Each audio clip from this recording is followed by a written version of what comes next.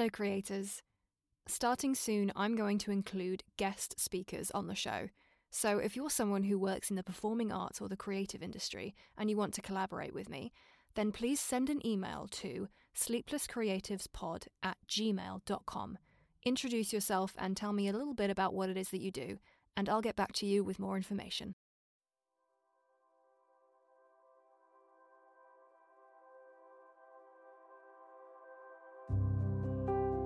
Hello creators, and welcome back. Now, I think I've spoken before about how, when it comes to this podcast, I am basically a one-woman army. I do everything myself. I source the texts, I select the music, I plan it, I edit it, upload it, produce it, as well as running all the social media platforms and things like that. Which is why, as a small business, I take any support that I can, basically, and I'm always incredibly grateful for it. So, did you know that you can now get bonus content, bonus episodes dropped right into your Spotify feed by signing up for a membership through Supercast? For as little as $5 per month, you can support the show and help me go even further. And I have so many more ideas that I want to get started with the show, which includes releasing more episodes and even getting some guest speakers on, which I would really love to do. So, click on the link in the episode description to get started. And lastly, before we really get started, I'm so excited to say that our episode of Don Quixote Part 1 will be featured in Dreamful Bedtime Stories on Friday the 29th, which is a podcast that I love. I think if you've been with me since the beginning, you may have heard me speak about Dreamful. It is literally the reason that I got started. It was this podcast that I found that gave me the idea for Sleepless Creatives. So if you'd like to check that out, I've put a link to the show in the episode description. And in this episode, we are going to be continuing the story of Don Quixote. So, take a moment to get cozy and comfortable, and drift off.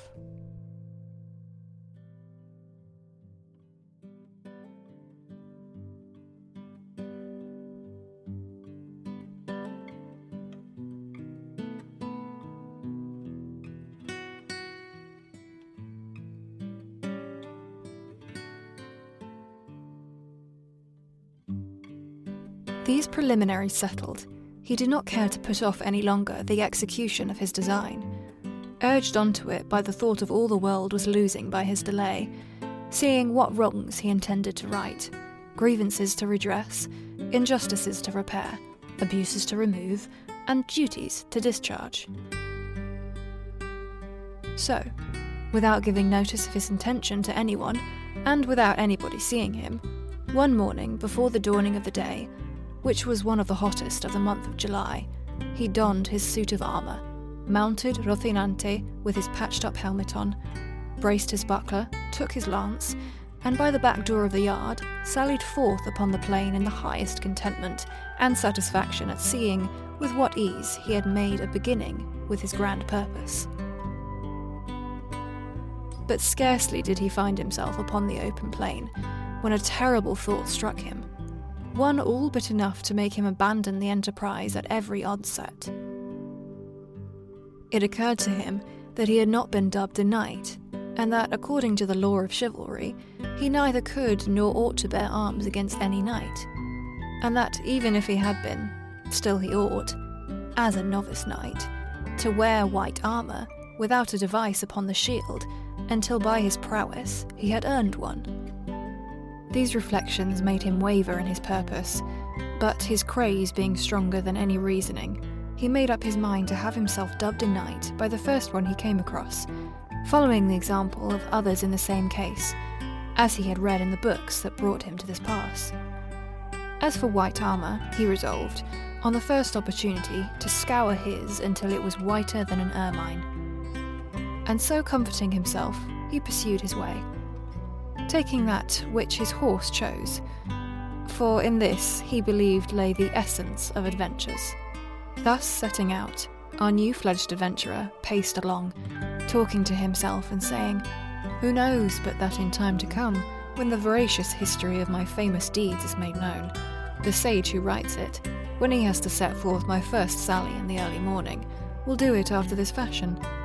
Scarce had the rubicund Apollo spread o'er the face of the broad spacious earth the golden threads of his bright hair, scarce had the little birds of painted plumage attuned their notes to hail with dulcet and mellifluous harmony the coming of the rosy dawn, that, deserting the soft couch of her jealous spouse, was appearing to mortals at the gates and balconies of the Manchegan horizon.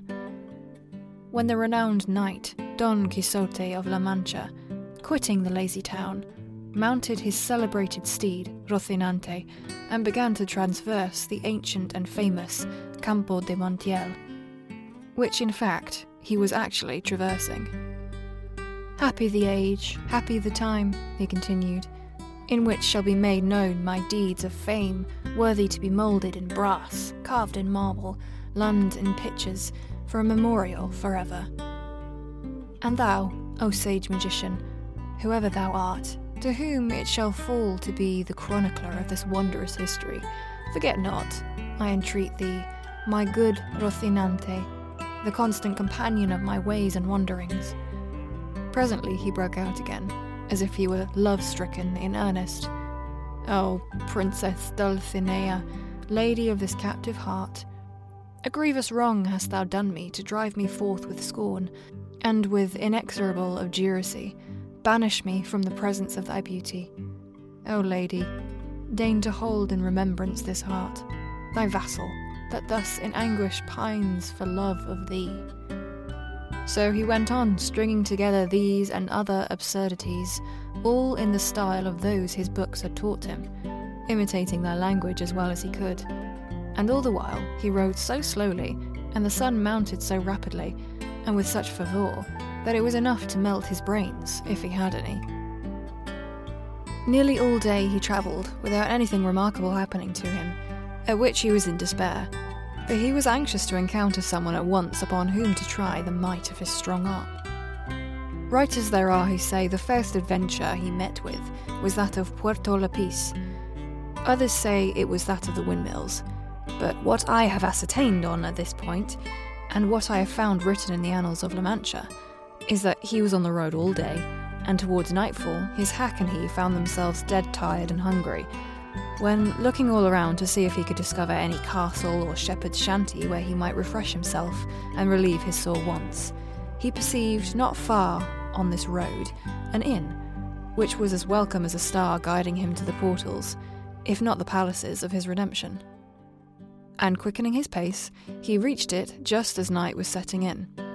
At the door were standing two young women, girls of the district as they call them, on their way to Seville with some carriers who had chanced to halt that night at the inn.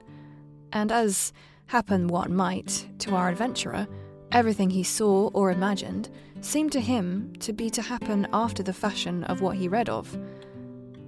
The moment he saw the inn, he pictured it to himself as a castle with its 4 turrets and pinnacles of shining silver, not forgetting the drawbridge and moat, all the belongings usually ascribed to the castles of the sort. To this inn, which to him seemed a castle, he advanced, and at a short distance from it, he checked Rocinante, hoping that some dwarf would show himself upon the battlements, and by sound of trumpet give notice that a knight was approaching the castle. But seeing that they were slow about it, and that Rocinante was in a hurry to reach the stable, he made for the inn door, and perceived the 2 gay damsels who were standing there, and who seemed to be 2 fair maidens, or lovely ladies taking their ease at the castle gate.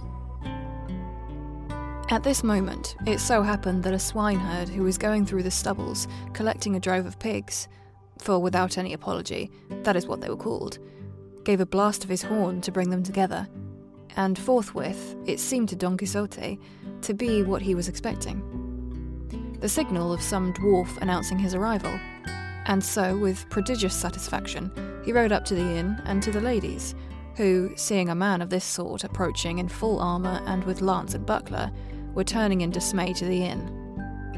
When Don Quixote, guessing their fear by their flight, raising his pasteboard visor, disclosed his dry, dusty visage, and with courteous bearing and gentle voice addressed them.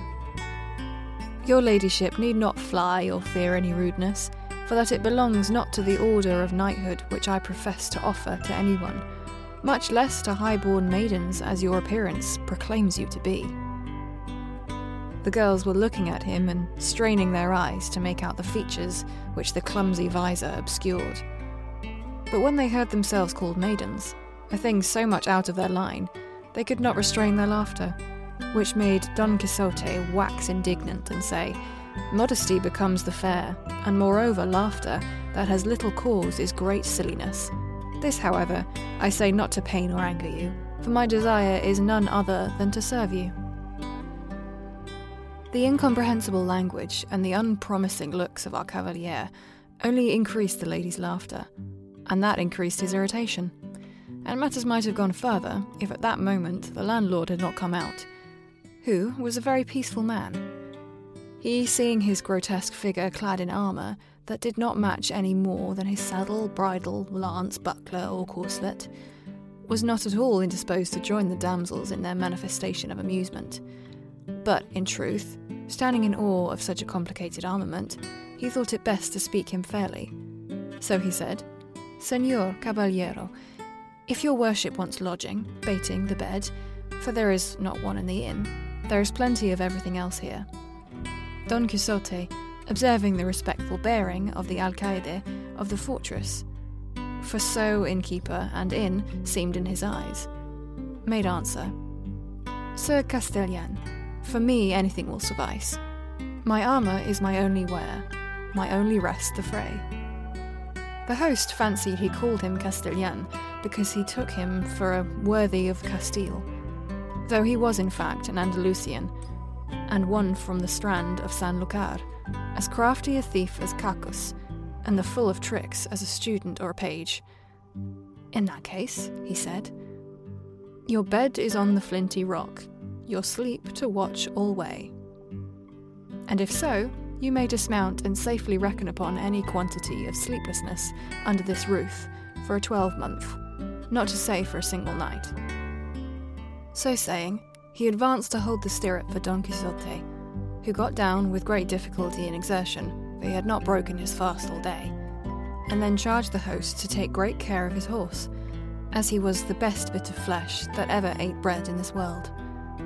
The landlord eyed him over, but did not find him as good as Don Quixote said, nor even half as good.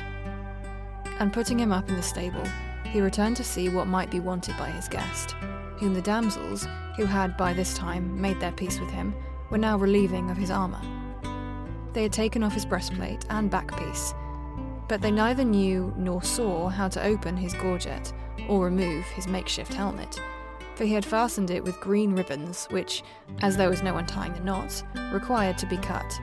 This, however, he would not by any means consent to, so he remained all evening with his helmet on, the drollest and oddest figure that can be imagined, and while they were removing his armour, taking the baggages, who were about it for ladies of high degree belonging to the castle, he said to them, with great sprightliness, "Oh, never surely was there knight so served by hand of dame, as served was he, Don Quixote, hight, when from this town he came, with maidens waiting on himself, princesses on his hack, or Rocinante, for that, ladies mine, is my horse's name, and Don Quixote of La Mancha is my own. For though I had no intention of declaring myself until my achievements in your service and honour had made me known, the necessity of adapting that old ballad of Lancelot to the present occasion has given you the knowledge of my name altogether prematurely. A time, however, will come for your ladyships to command and me to obey, and then the might of my arm will show my desire to serve you." The girls, who were not used to hearing rhetoric of this sort, had nothing to say in reply. They only asked him if he wanted anything to eat. "I would gladly eat a bit of something," said Don Quixote, "for I feel it would come very seasonably." The day happened to be a Friday, and in the whole inn there was nothing but some pieces of fish they call in Castile abadejo, in Andalusia bacalhau, and in some places corradillo, and in others troutlet. So they asked him if he thought he could eat troutlet, for there was no other fish to give him. "If there be troutlets enough," said Don Quixote, "they will be the same thing as a trout, for it is all one to me whether I am given 8 reals in small change or a piece of 8. Moreover, it may be that these troutlets are like veal, which is better than beef, or kid, which is better than goat. But whatever it be, let it come quickly, for the burden and pressure of arms cannot be borne without support to the inside." They laid a table for him at the door of the inn for the sake of the air, and the host brought him a portion of ill-soaked and worse-cooked stockfish, and a piece of bread as black and mouldy as his own armour. But a laughable sight it was to see him eating, for having his helmet on and the beaver up, he could not with his own hands put anything into his mouth, unless someone else placed it there. And this service one of the ladies rendered him. But to give him anything to drink was impossible, or would have been so had not the landlord bored a reed, and putting one end in his mouth, poured the wine into him through the other, all which he bore with patience rather than sever the ribbons of the helmet. While this was going on, there came up to the inn a soggelder, who, as he approached, sounded his reed pipe 4 or 5 times, and thereby completely convinced Don Quixote that he was in some famous castle, and that they were regaling him with music, and that the stockfish was trout, the bread the whitest, the wenches ladies, and the landlord the castellan of the castle, and consequently he held that his enterprise and sally had been to some purpose. But still it distressed him to think that he had not been dubbed a knight, for it was plain to him that he could not lawfully engage in adventure without receiving the order of knighthood.